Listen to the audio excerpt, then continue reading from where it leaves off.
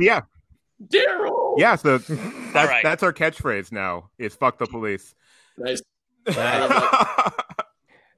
We have our own little exit tag that I think Ben does usually the rundown himself. Yeah, I basically just say like, wash your hands, wear a mask, don't go to the park, Black Lives Matter, and then Justin just waits like 6 beats and then goes, Daryl, which is a callback to an episode that where Ben and I were discussing different types of ice cream flavors, and every time a different flavor came out, I would try to do an act out of a commercial for this ice cream, and all the commercials centered around this one character named Daryl who got and the disillusion of his marriage, basically. Daryl, get back to bed. Just a minute, honey. I need something to eat. God damn it. Viagra ice cream. Viagra ice cream. And then I do something like that. But the idea is it's the wife, Daryl, calling her husband back to bed. It became quite an arc there. It was really rewarding those people that listened to that one episode. And then... That reminds me, have you ever heard that one Patton Oswalt bit where he's talking about like a commercial from the 80s where it starts with just like this old woman sitting at like just this horrible, ugly old woman sitting at a table. The husband comes in and is like, "What are you doing?" He's like, "I'm eating cookies." And like, that's the commercial.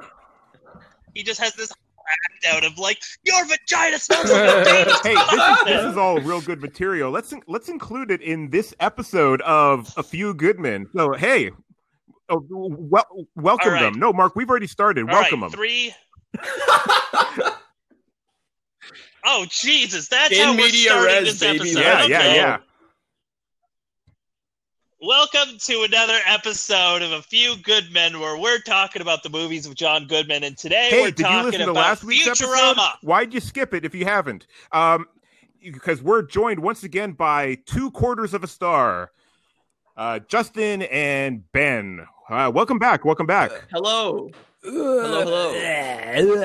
I just want to point out before we get into this that allegedly this podcast is about the movies of John Goodman. Yeah, it's actually about the work of John Goodman.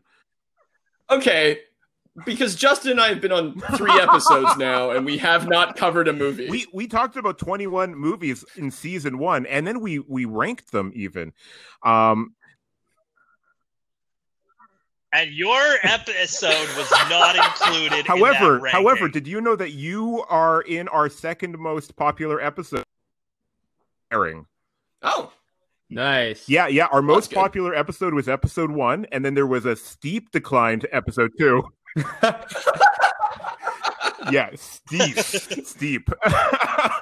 Part of me thinks that that might be the logic of a podcast listener who's jumping on for the first time, is that they think like a TV show, they have to wind back to episode 1 and be, well, I got to catch up. But then they listen to one episode and are like, peace, I'm out.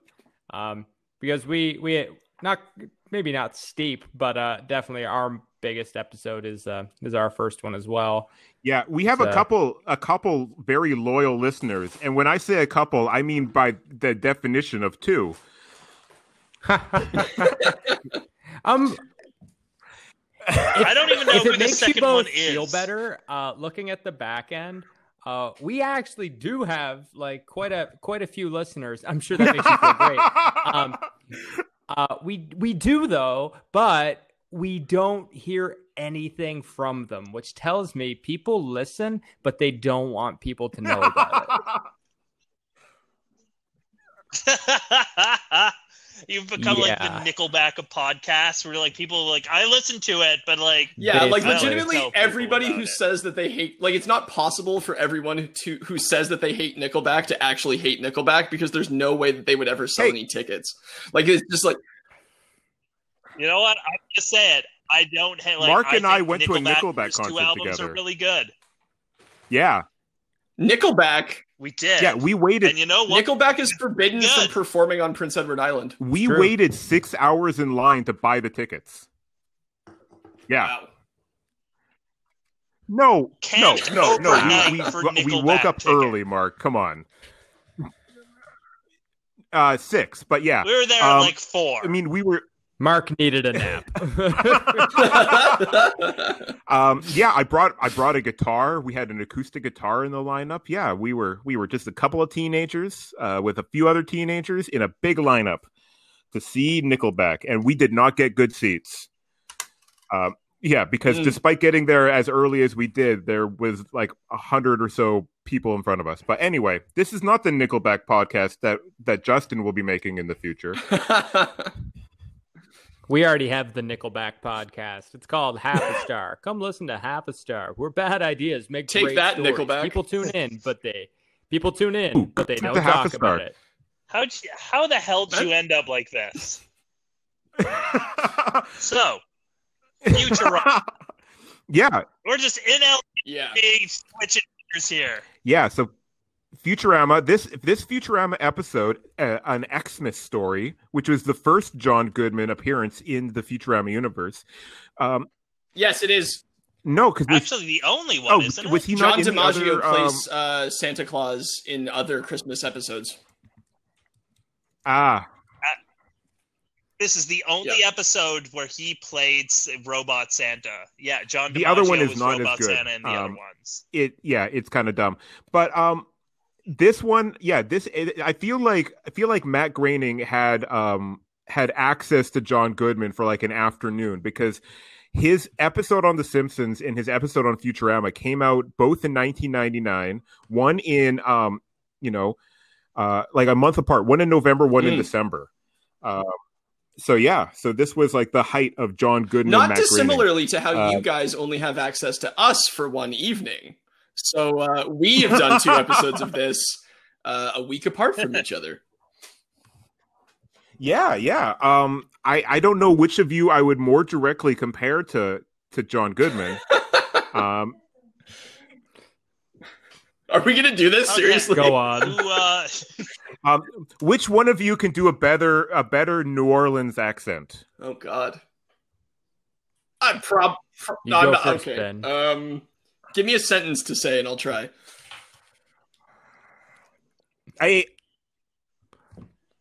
rain in Spain falls mainly on the plain. I ate all the crawfish. Because you got to get that aw sound. All right. I ate all the crawfish. That is. That's more Forrest Gump. All right, still...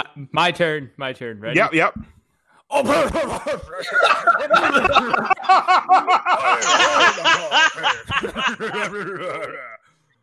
I'd say that's probably closer. Yeah, did you know that this is recurring bit in John Goodman's career where he is he's playing people from New Orleans, and in this Futurama episode they even make a New Orleans reference because he's like, you don't know what kind of naughty stuff I could be watching. I've got a feed of New Orleans. But John Goodman isn't from there.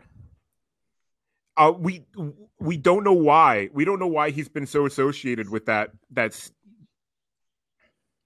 He just does the accent often when really he's playing like villains in bad movies. Like Evan Almighty. Oh yes, classic John Goodman fodder. It's fuck. But yeah, so if you've only started watching cartoons in the last 5 years, you may not have watched Futurama, but it's set in the year 3000, and Philip J. Fry, fish out of water. This is his first Xmas with all of his family members being dead, and he's a bit sad about that. And he's even sadder when he discovers that Santa is a robot that kills everybody who he considers to be naughty, which is everybody except Zoidberg. Also, Chris. I love it. Except for Zoidberg, and he gives him a pogo stick. This is, and also Christmas has been replaced which I with might Xmas. add, Fry's adjustment of his vernacular from Christmas to Xmas is seamless and hilarious. He just, as soon as they say it once, he's like, oh, and just goes for it. Chris, I think that's kind of like what makes Fry such a charming character. It's just how seamlessly. Well, he goes like, fits Christmas, XMAS, and he's like, oh, that's an archaic pronunciation of Xmas. It's like saying ask instead of axe. Yeah, exactly.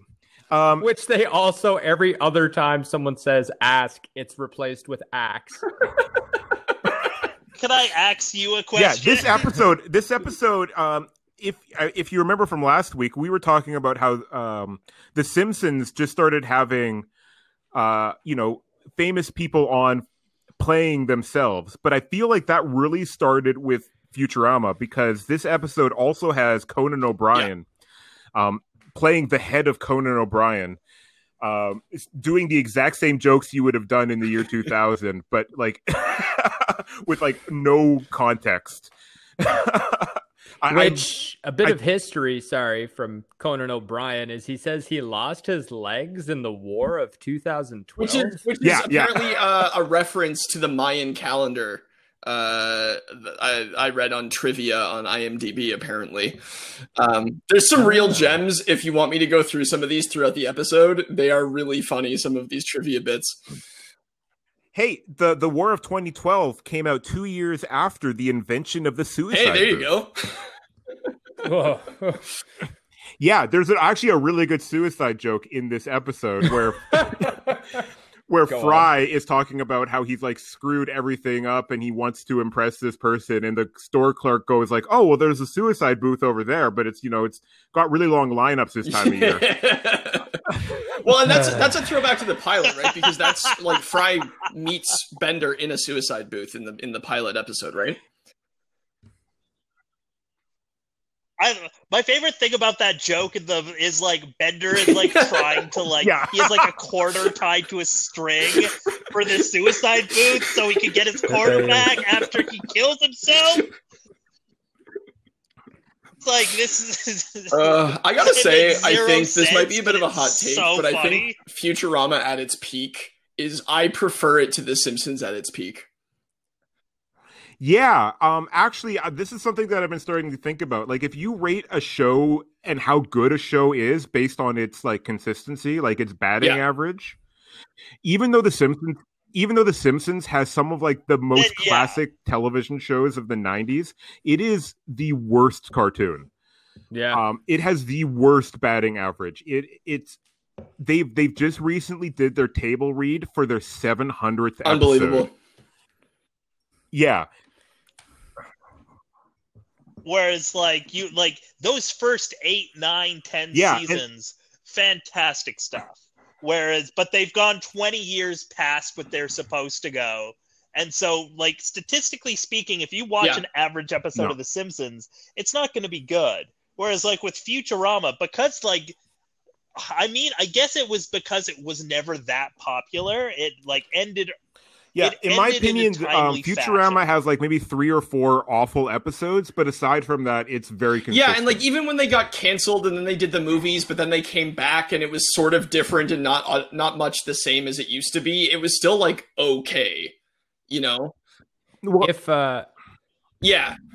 Oh, there totally. Still some really good episodes. Their all-time worst episodes was actually, I think, right when they came back around to Comedy Central, and there's a whole like iPhone episode where and it's got like a 2-headed goat that is like constantly vomiting and doing diarrhea, and like that whole plot it was when they started trying to be topical to what was happening in like 2012 instead of like making their own world and doing like smaller references to things we would understand. Like, yeah. I'd like to, if I may, before we dive any deeper into Futurama, I'd like to take one last hot take against The Simpsons, if we're in the spirit of it.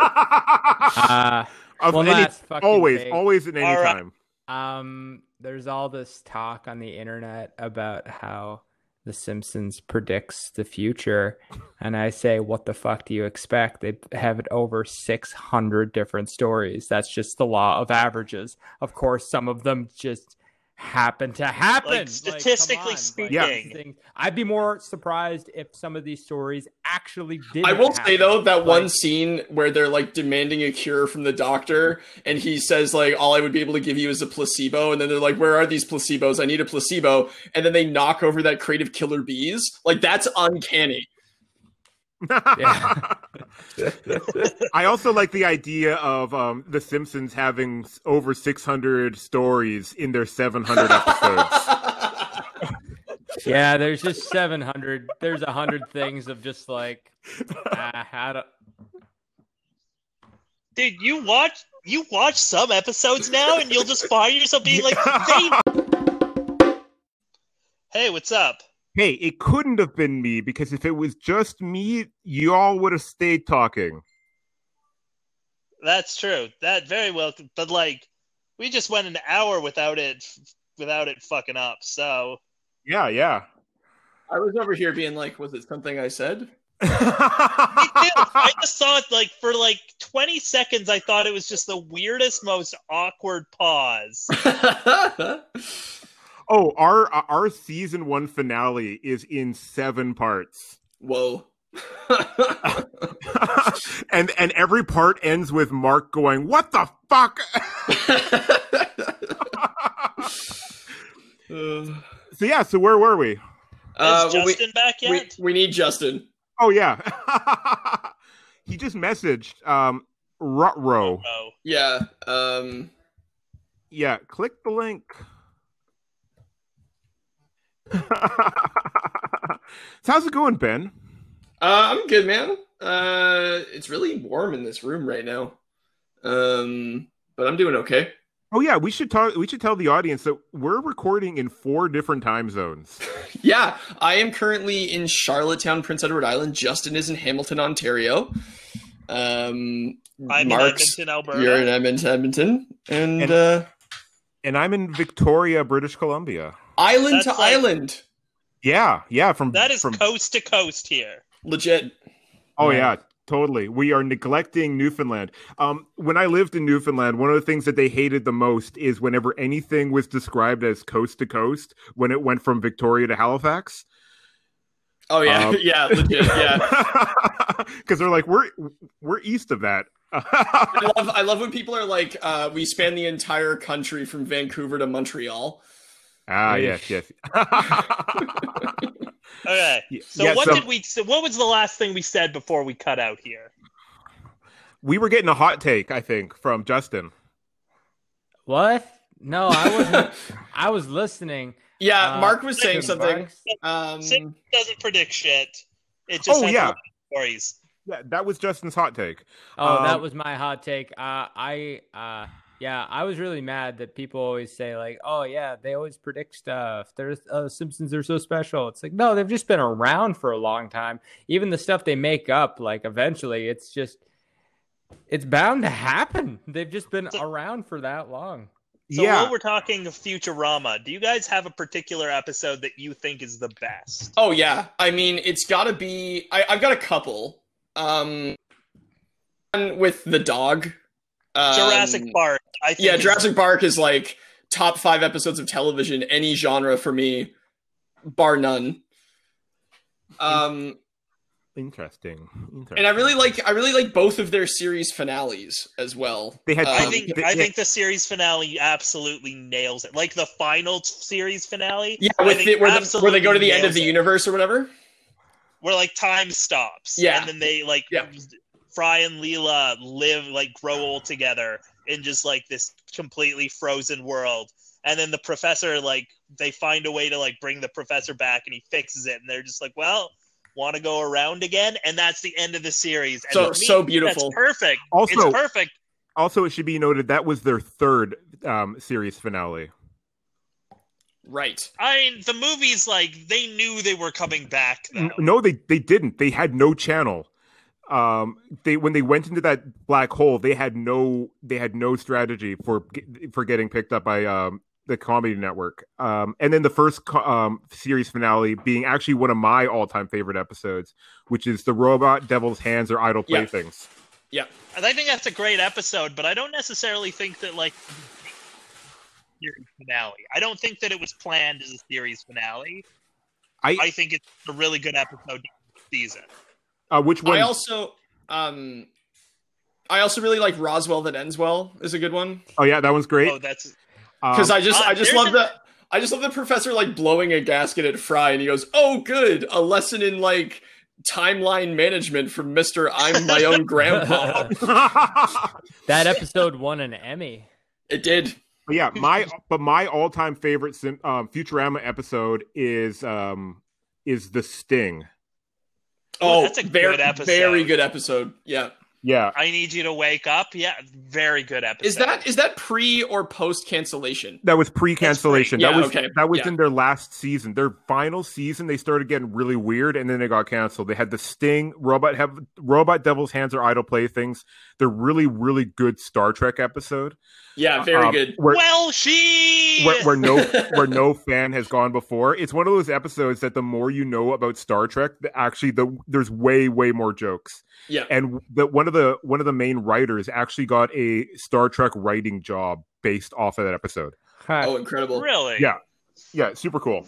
There's an episode like post first cancellation that like the whole episode is just kind of weird tonally. It's an episode about like Fry goes back to 2000 and is trying to figure out like what certain tones a spaceship made. Like really weird episode, but it ends with one of the best moments on the show. Yeah, where Fry gets to revisit his mom. Oh, and he says like, "Why? Like, what does this matter? This is just in my dream." And they're like, "No, it's not. This is in her dream." Yeah, and on top of that moment, the people who do the music and sound design for Futurama are exquisite. Like that moment was punctuated by Eels, their song "Man-Child," and that just took that whole moment to a whole new level. Which the music, to segue into my favorite Futurama thing, I actually really, really dug. I don't know if it's an episode. It's the movie, Bender's Big Score.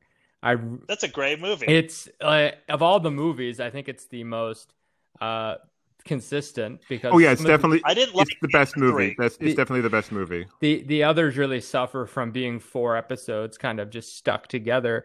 But they actually, I think they kind of built the movie backwards because they wanted to have the song 30th Century Man playing out near the end when Fry's time loop double when Lars when he died and they played 30th Century Man and in their audio commentary they actually said, yeah, we made a lot of things happen in this collection of episodes to support the use of that song, such as the lyric "Shaking Hands with Charles de Gaulle," which is why there's a head of Charles de Gaulle that's so prominent throughout the movie, which also, is like you made a joke just to support this one moment.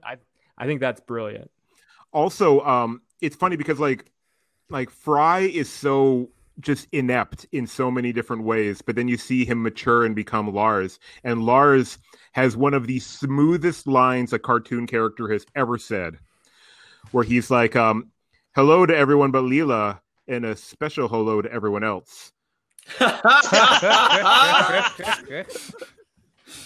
That's a really incredible line. Like that, the whole movie is like it has moments that's like over the top, goofy and silly, but like at its core, Bender's Big Score has that excellent.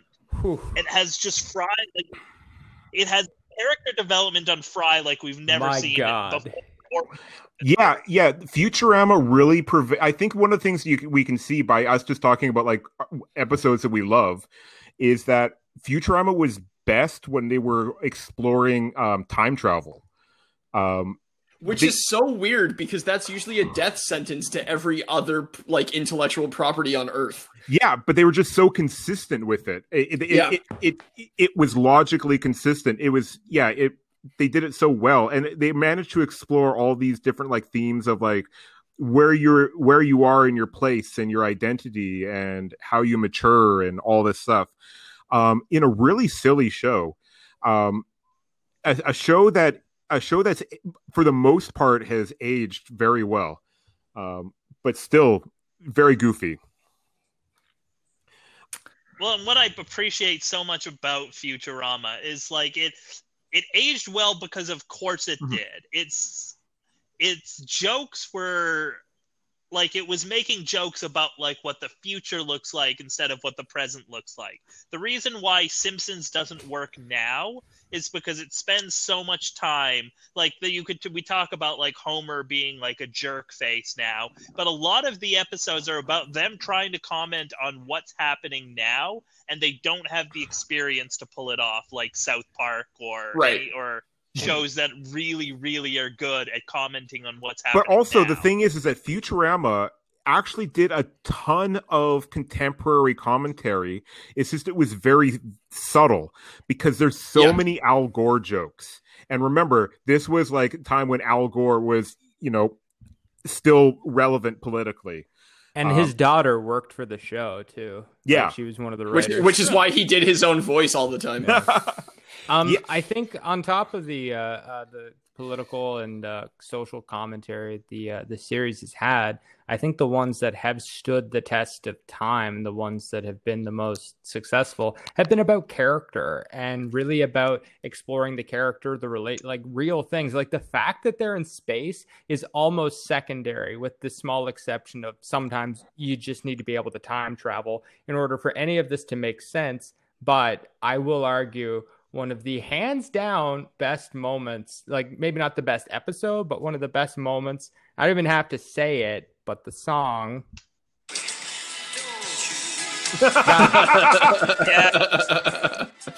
Yeah. Which again wasn't a time travel episode, but it was very much about a time before the present. Yeah, that was Luck of the Friarish, right? Yeah. Yes. Yeah. Oh my God. Where his brother, he thinks his brother had basically stolen his identity, but then he finds out it was his nephew. That had been named exactly. For him. Yeah. A catharsis purged from the very waters of my soul. My God. not to be dramatic about it. Good God Almighty, though. But they go and they find the record. I bought that record on vinyl because the Breakfast Club soundtrack? Exactly. And I ate a Breakfast Club sandwich. Because of that moment. But then they just they hit a home run. My God, that moment. But just banking on culture, there's like a cultural commentary happening, but it only mattered when it did because you were invested in the journey of the character. I love that the joke about that album is that like Fry's brother gets it out of the safe because he wants something to clear the wedding reception when it's all done. I mean, name like one other memorable song from that album. There's the Pat Benatar song. I guess there's that David. Is there a David Bowie song, or they just use the quote? Yeah. I'm sure it changes his. I'm gonna look this up. I'm gonna do that right now. Looking up the Breakfast Club soundtrack from that was referenced on an episode of Futurama on a podcast about John Goodman. Hey, there's a Wang Chung song. I was gonna say because I just saw that and I thought that it was. I just saw it briefly as I was Googling it, and I thought it was a Wu-Tang song. Oh man, imagine that scene where they're all dancing, like on tables and stuff. Like, imagine if that was to like Wu-Tang Clan Ain't Nothing to Fuck With. You're gonna make that happen. Yeah. Other than that Wang Chung song, I don't know any other song on here. So yeah, you're right. Huh. Yeah, there's one song that's just called The Reggae. Yeah, and then like Love Theme. Like I guess that's probably just instrumental from the score of the movie. Yeah, exactly. It wasn't the big soundtrack. 10 tracks, 2 instrumentals. Yeah, I'm the Dude by Steve Schiff. Classic cut.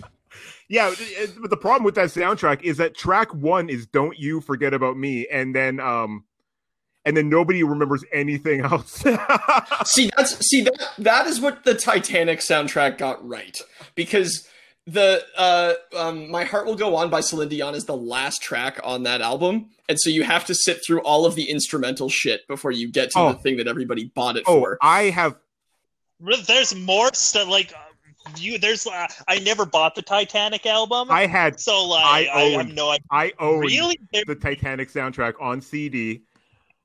Yeah, and and it's just instrumental, and then My Heart Will Go On. There's that one like dun dun dun dun dun dun when they're all getting on the boat. Are we not gonna acknowledge "Nearer My God to Thee," the song that the fucking band played while the ship was sinking? Which was conducted by a man named W.A. Hartley. So there you go. There you go. Were you related? I don't know. I wasn't related either. I've been to one of the Titanic graveyards actually in Halifax. Yeah. We took a field trip there. It turns out that there's more than one, because a guy that Mark and I went to high school with, he was doing a cross Canada play, and we were like, let's go check out the Titanic graveyard, and we ended up in like a Jewish graveyard. Yeah, we learned some stuff about Jewish culture that day. And apparently we're on. Pardon me? It was sorry. And like, okay, did it cut out again, or was that just like, don't you go first? That was a Canadian standoff. Oh, yeah, we had another holding the door open moment. I was gonna say, we went to Halifax on grade 8 travel, and part of our itinerary on the trip was going to the Titanic graveyard and looking at the graves and being sad for a few minutes. Then after a moment of silence, they said, all right, back on the Harbor Hippo or whatever it was, so we could go get lunch. And over there is Alexander Keith's brewery. For me, if I were like, when I think about things like the Titanic, I'm like, this is sad, but like, we're in 2020 now. These people would have all been dead by now. Like, I went to the Titanic Museum in Halifax, and I sat on a replica of one of the deck chairs that would have been on the Titanic. And like, I was sitting there being like, I should probably be feeling sad right now, but mostly I'm just kind of bored and my butt is asleep. Like, I don't know. Wasn't even one of the chairs. This is a replica, like, legitimately. When I was in high school, I was on a trip that went to New Orleans, and we went to one of their graveyards. So I guess it's a way to entertain teenagers. They're just like, here's where dead people are. In New Orleans, because it's below sea level. The entire city is below sea level, so all the graves are above ground. It's actually really cool. Oh my god. I went on a field trip to a graveyard too when I was in grade 7, and I'm literally just remembering this now. And I went, and we were like in smaller groups, and I was in a group with a girl I had a crush on. Ooh. And she made me explain to her what a stillbirth was. How did she make you? Well, she was just like, because it was like, because you know, like when a child is born still on a gravestone, it'll just say like S instead of like the dates of their life or whatever. Yeah. And so she was like, what does that S mean? And I was like, oh, it's like a stillbirth. And then she like literally, as we were just walking around the rest of the graveyard, was like, what does that mean? And I was like, I don't want to talk about it. And like, she just like kept being on me about it. And so I was like, I just like told her, and then, and then we never dated. I was going to say, that's like, that to me sounds like a line. Like, you really can't transition that. You can't really transition to like, it's like when a baby dies. Yeah, like legitimately. Yeah. Ben, I was really hoping the story was, this girl made me explain what a stillbirth was. And I was like, well, there's an S and that means stillbirth. She's like, what's that mean? I'm like, well, the baby died. And she goes, oh. And then we fucked. That would be such a good story. Yeah. Oh, hey, Ben, I have a grade 7 experience of being the naive child. We went on this multi-day field trip, and one of the things that they got us to do was we went bowling. and all the kids that I was bowling with were making all these jokes about getting the score of 69. Oh, yeah. And I didn't get why that was funny, and none of them would explain it to me. So they made me go ask one of the moms, who was like who was along for the field trip. Yeah. I have memory of asking Mrs. Duthie about what's so funny about 69. She was like, nothing. It's great. Nothing. There's nothing funny if you're doing it right. Just like, let me show you. If it makes you feel better, Dana, it was only a couple years ago that I realized it's called 69ing because the number 6 and 9 look like they're 69ing. So. There's one of my favorite, like, real quick George Carlin jokes is he was talking about new sex positions, and there was the 68, which is I owe you one. Oh, jeez. One of my topic on hand. There's a Futurama joke that I remember Futurama talking about planets of the yeah. They're talking about the planets of the solar system, and it's like, and there's Uranus. And they're like, what are you talking about? And they're like, the planet Uranus. Like, they changed the name of that planet years ago because of that stupid joke. It's called Urectum now. But yeah, actually, Futurama, like one of the things that's like kind of a consistent in both Futurama and The Simpsons, and I haven't seen Disenchantment, so I don't know if this is also in. It's so bad. But there's just like one of the gags that I know that Matt Groening likes is like newspaper headlines. So I don't know if there's like scroll headlines in Disenchantment, but I think one of the funniest jokes I've ever seen on a cartoon was when there's like a 500-foot tall bender and he falls, and the newspaper headline is thousands killed, none injured. Who's the real 10,000 foot tall robot? Not I. I want to just throw it over to the IMDb trivia page for a second. Ooh. And I want to just tell you about my favorite bit of trivia for this episode. And it's the piece of trivia is, and I quote, "The romance between Fry and Leela is explored in this episode." and then it's trivia, and believe it or not, 4 out of 8 people found this interesting. I mean, that means half the people were just like, yeah, we know, and the other half were just like, the other people were like, wait, there's a romance between Fry and Leela? Wait, who are the 4 people that are interested? Us? Yeah, we could do a quick poll. How many of us find that piece of trivia interesting? By show of hands. Wow, it's unanimous. Hey, do you got any more trivia to hit us with there? Yeah, I could do some more trivia. There's actually some legitimately interesting stuff on here. That like not illegitimately. Hey, is there any 8 out of 8 find this interesting?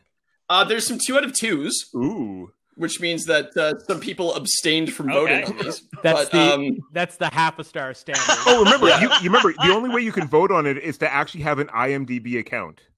Whoa. That means somebody made an account just to be like, I did find this interesting.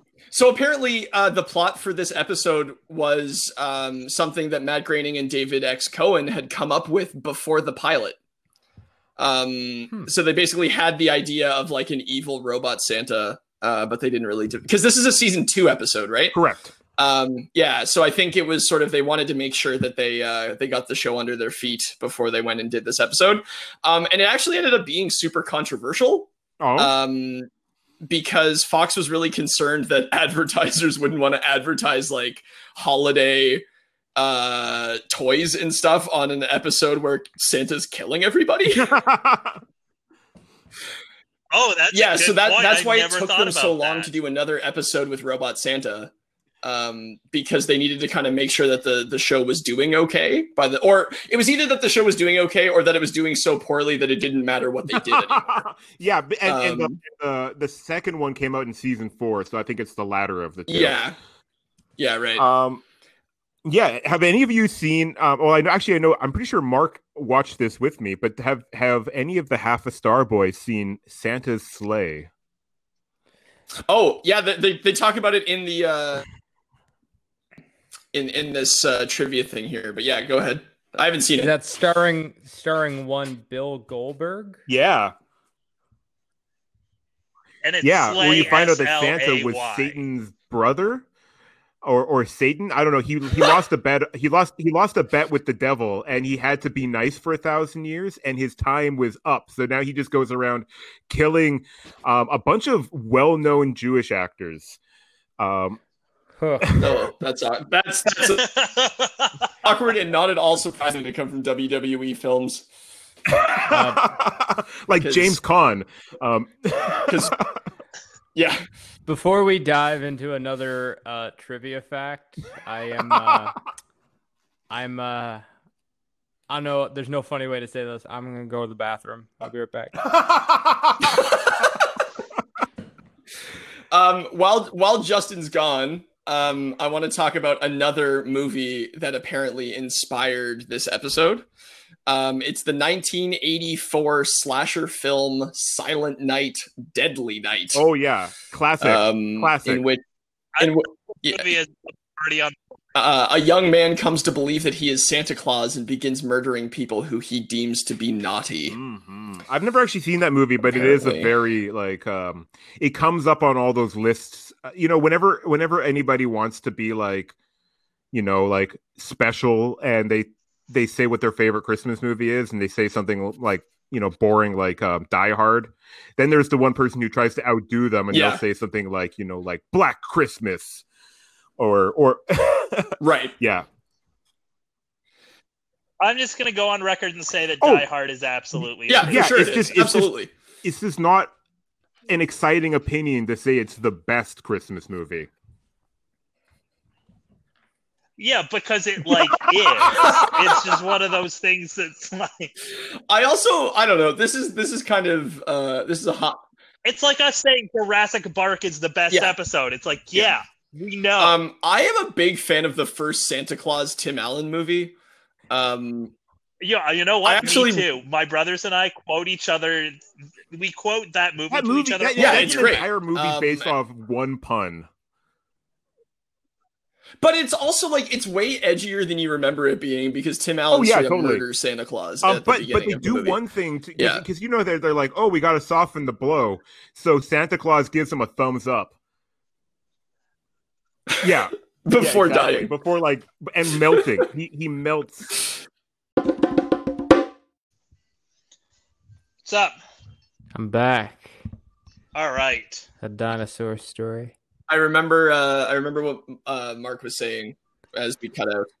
All right, we're just waiting for the music to stop.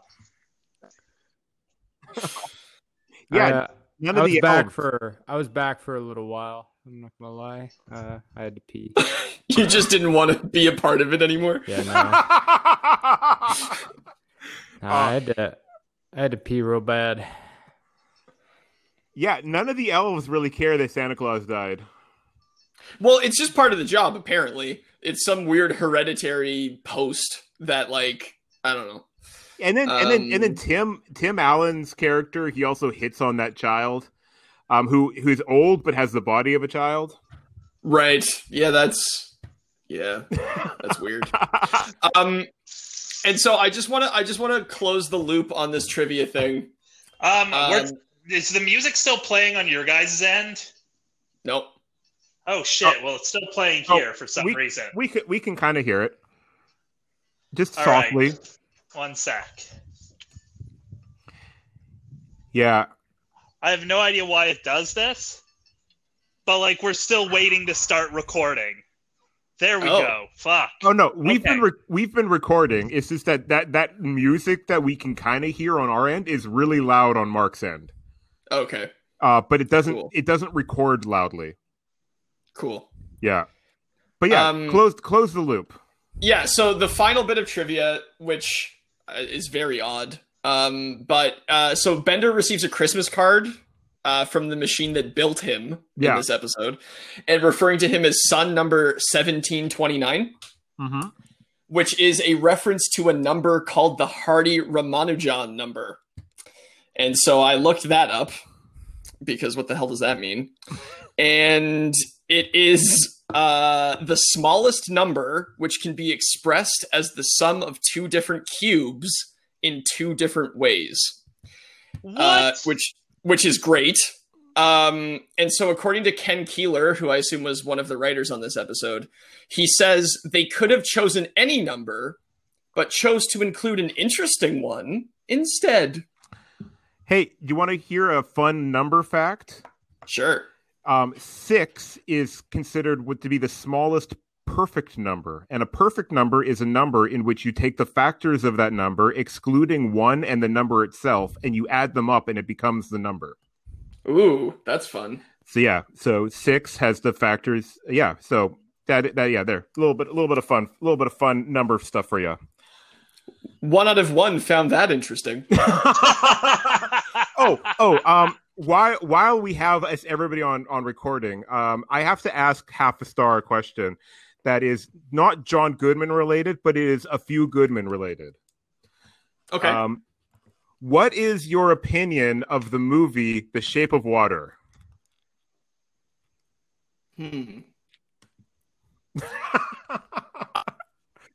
Haven't seen it.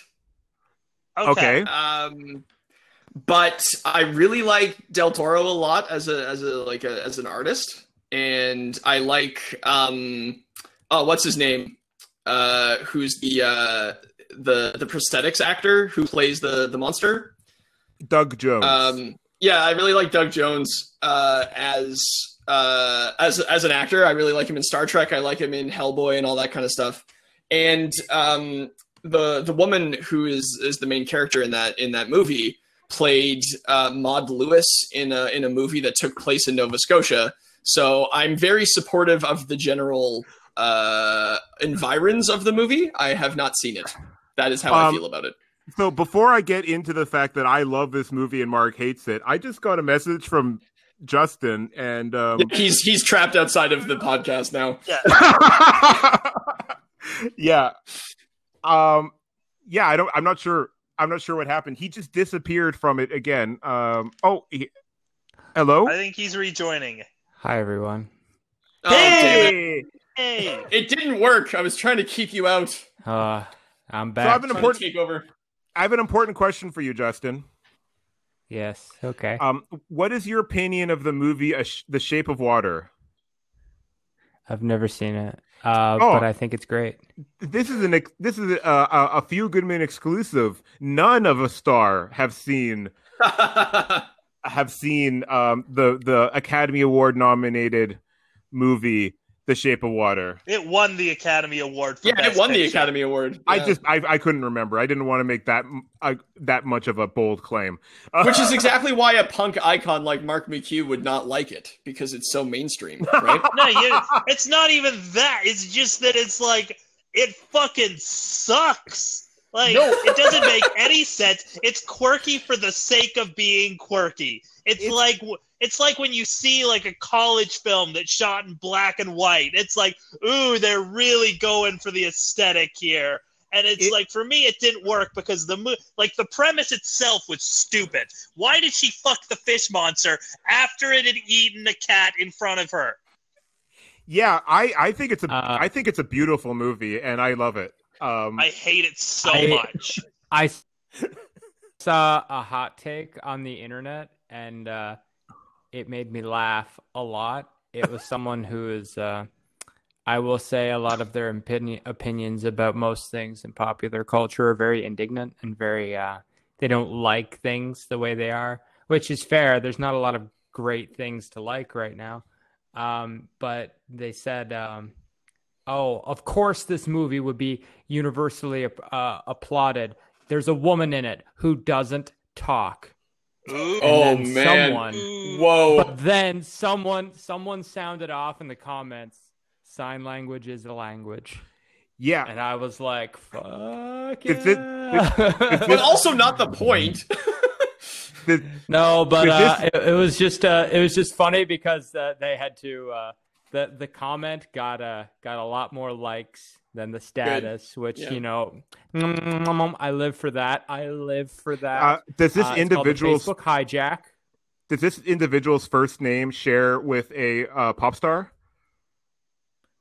No, I don't think. No, I'm not saying their name because they hold a lot of clout in the Canadian theater industry. Okay, then no, it was and not like you on our podcast. I'm not going to say the name and hope that you blur it out at a later date. I'm just going to go ahead and not say it. That's probably a good way to do it. Hey, can you DM it to me though, Justin? I'm curious. Yeah, well, but yeah, you know what? I have to say that you did a really good job at editing out the names I dropped in your podcast. You guys became a cautionary tale for us because like every episode after you guys came on our podcast, we were always like, so like, speak from the heart, say whatever you want, and if you wake up tomorrow and you realize you said something you didn't want to say, like get in touch and we'll let you know. And then we were like, yeah, like we had a couple of people on the podcast a while ago who we had to bleep out every name they used. Did we use a ton of names? I don't remember that. No, it was really just one. It was Dana's story about the guy that was embezzling money. Who was that again? Yeah, what was his name, Dana? The name was Tony Shalhoub, I believe. Is that correct? Oh man, you can't make up a fake name that has one of his actual names. So I'm gonna actually beep that.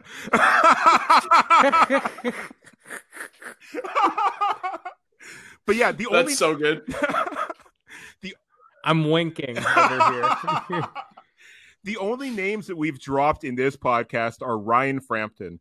And we're never going to censor his name because he is a fan of the podcast. I think that might be a little harsh. Like that might be a bit of a stretch. He's a friend of the podcast. Hey, he was showing people because he's got like 4 or 5 roommates. He was showing them the episode of that we were on of Half a Star. So actually, he's a fan of Half a Star, I should say.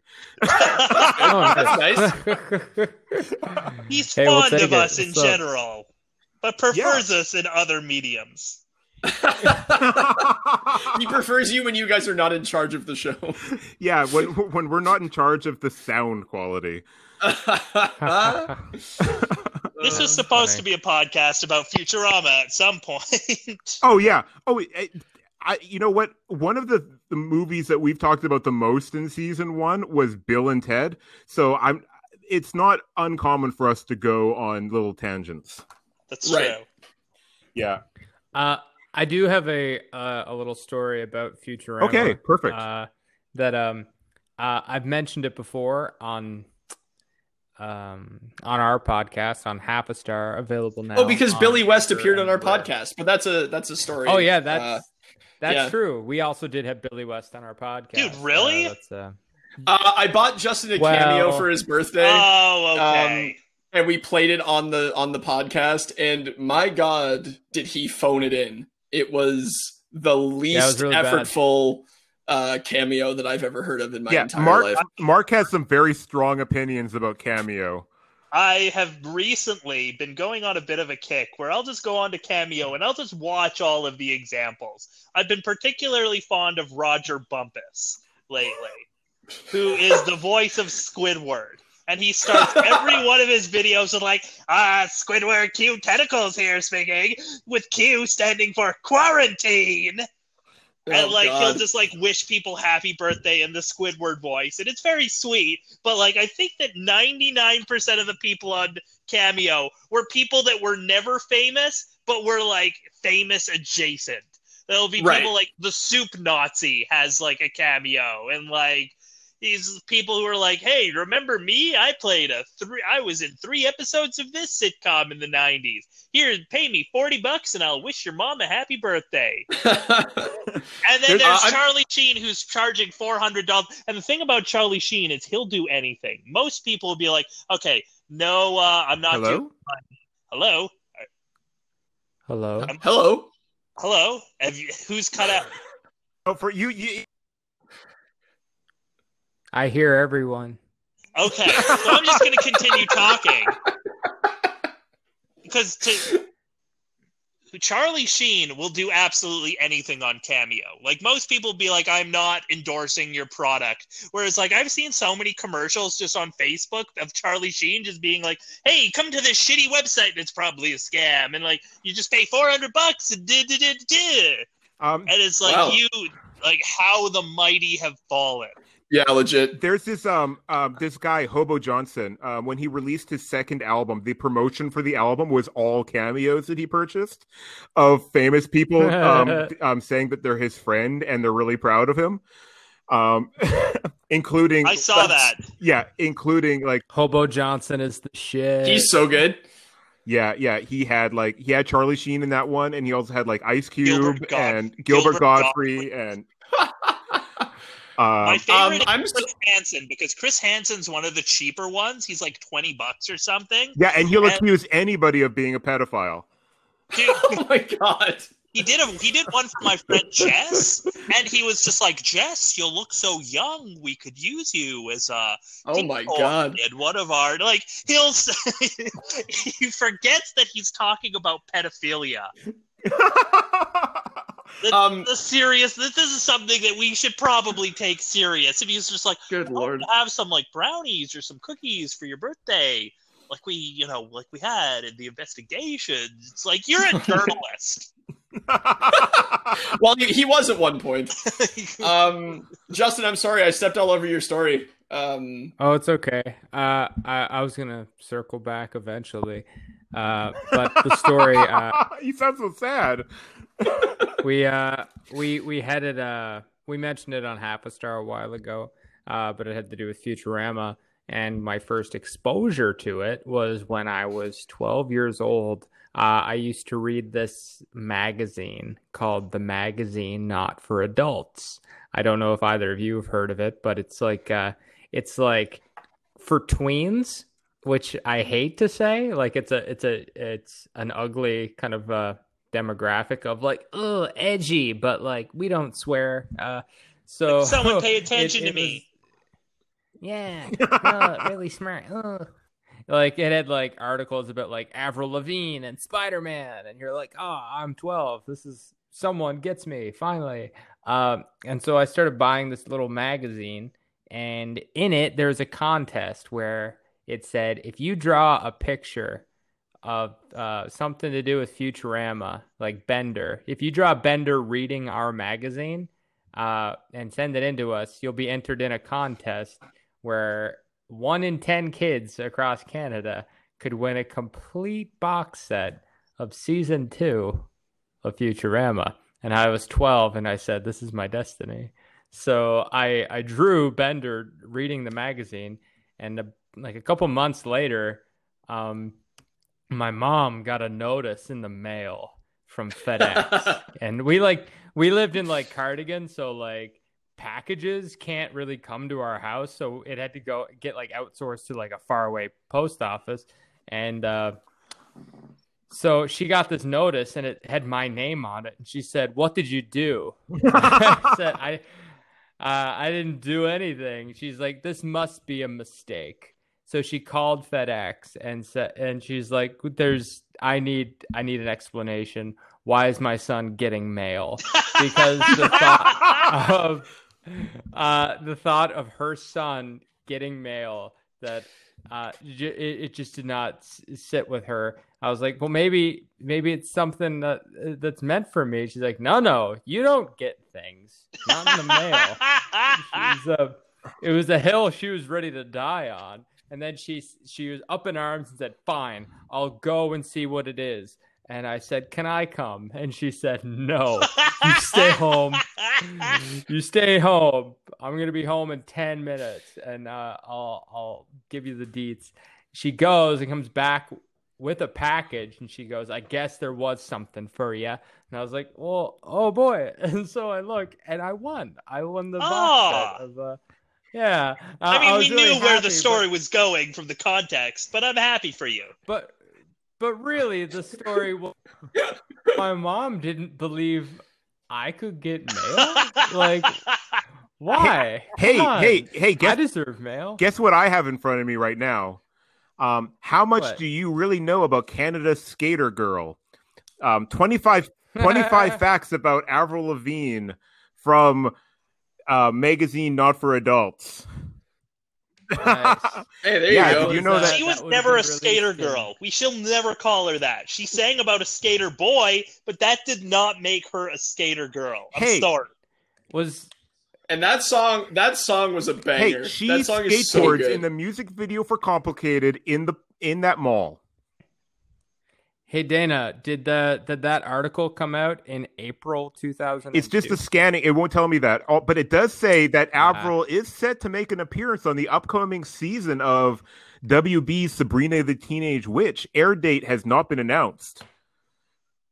Yeah. Also, Nick Carter asked her to sing on his album. She opted not to. Yeah, Avril's first kiss was in grade 9. Yeah. I feel like we needed to know that. I don't. Yeah, I was like, I feel very uncomfortable knowing like, that I now know that. Do anything with this.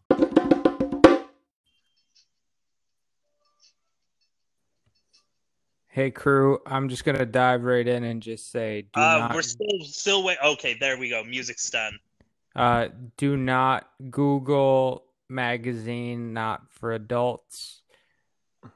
Google will just pick up on the word adult and magazine. Yeah. You will find pornography. I don't know who put all that pornography on the internet. It's the first I've seen of it.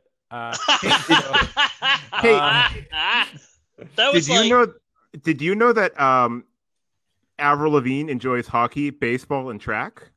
I didn't, and I have nothing. There's nothing I can do with that information. Track. Nobody enjoys track. Also, Avril and her band require a fridge freezer on their tour bus so they can make smoothies. Love that. Nice. Yeah. I enjoyed track. I ran track. So, do we have any Futurama? Closing thoughts on Futurama? Yeah, I don't think Avril Lavigne was ever on it. Was she? I don't think so. No. Do you know where to stream it? Because it used to be on Netflix, and I can't find it anymore. I don't know either. My hope is that it gets ported to Disney Plus eventually. That would be amazing. That'd be so good. Yeah, it used to be on Netflix, but it wasn't all the seasons. It was the weird thing is that because they're in a weird kind of limbo because they're more than one studio. But the only seasons I truly care about are the Fox seasons. Yeah. I like the last few seasons. Oh yeah, I'm not saying that I wouldn't watch those seasons, but if I had access to yeah, exactly. If I had access to episodes like, The Sting and Godfellas and all that kind of stuff, I'd be happy with that. Oh, I forgot about Godfellas. What a great episode. Oh, that's a good one too. Yeah. You mean we'll never catch him? Not even if we rub the engine with cheetah blood? Yeah, hey, we've eaten our shoes and now we're bored. Yeah, that episode is so good. And also just really like interesting on concepts of God. And it's also another one of the really kind of blatant because in Star Trek V they run into a machine that had impacted God and now thinks it's God. Yeah. When I say blatant, I mean, to the person who has a Vulcan tattoo. Yeah. So,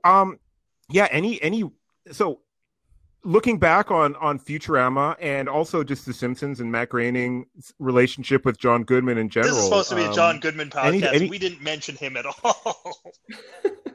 I will say he plays the voice of Santa Claus. There we go. We've now mentioned him and can now include this episode in our serial.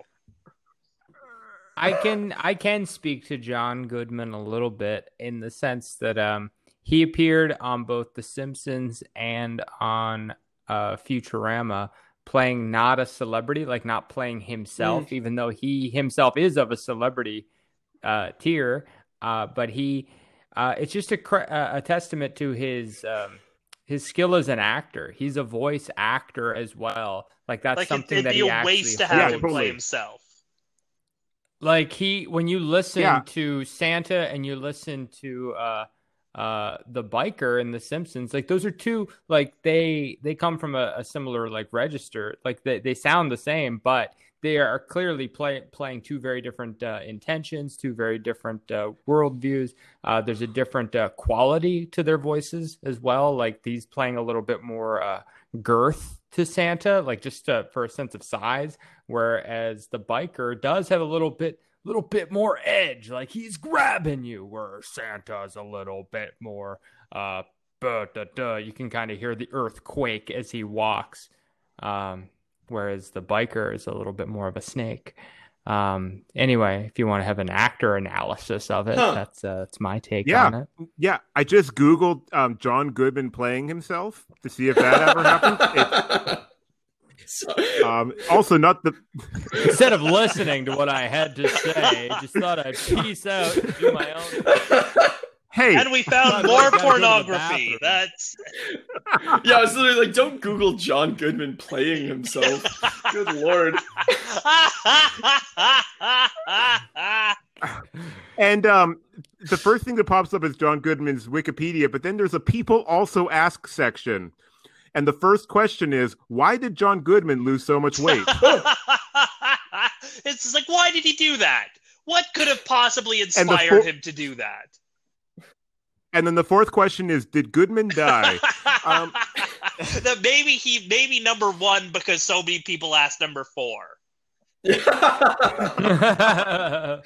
That's actually a super common Googled question for every celebrity. And I was listening to you, Justin. It doesn't take me an entire anecdote to Google 4 words. God damn. But hey, thank you two for coming in to ring in A Few Goodmen season 2. Yeah, it's been an absolute honor. Yeah. Hey, do you have anything to plug? To quote half a star. No. Okay. Yeah, I got something to plug. Give me $50. That's my plug. Give me $50 cash.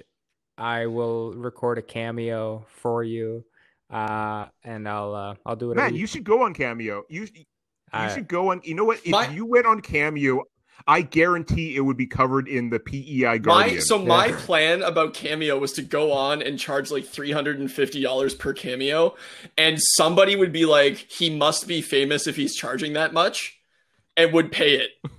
That is my plan for Cameo. You think that somebody has someone smart enough to have just $350 just lying around, but Art isn't smart enough to Google who you are?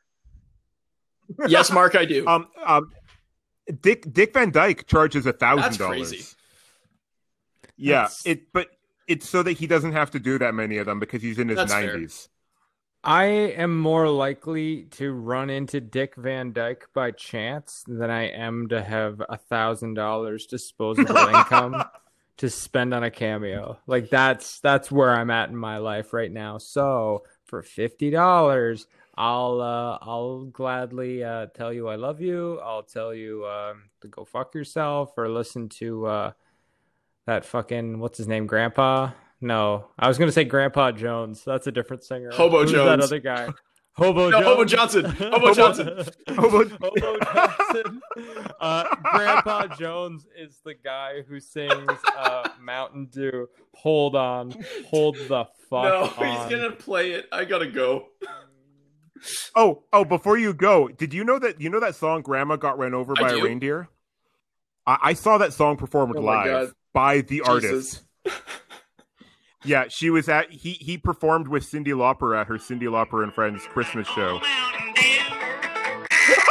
Isn't Grandma Got Run Over by the Reindeer on the Irish Rovers? They covered it, who yeah. Who did it originally? It's a vet, whose name is, his name is... Justin, quick, tell an anecdote so Dana can Google it. Back when I was 7 years old, Dr. John, I think is his. No, Dr. I don't John. know. I can't find it. It's definitely not Dr. John. Anyway, imagine if Dr. John wrote "Grandma got run over by a reindeer." I feel like that's a good place to end it. Thanks for coming on the podcast. Dr. Elmo. His name is Dr. He is Dr. Elmo is the person who released it. It was written by Randy Brooks, but I saw Dr. Elmo, the guy who originally recorded it in 1979, perform it. It's a shitty song. There. That's not a brag. That's the worst brag. Anyway. Hey, Dana. Dana, imagine if you went to see Dr. Elmo and he didn't play that song. Hey, I saw Wigfield, who's famous for Saturday Night. Which is the only song anybody knows by her, and they were just waiting for her to do that song. So if she had played it first, everyone would have left until Prozac got on. Prozac! Yeah, it was Wigfield, Prozac, you and know what? Aqua. That sounds like a banger of a show. Mark's just trying to fun. end this show, guys. Just let him do it. My favorite Prozac experience began in 1996. I saw them live 3 years ago. It was great. Goodbye! I wasn't allowed to own CDs back then. So, fuck the police.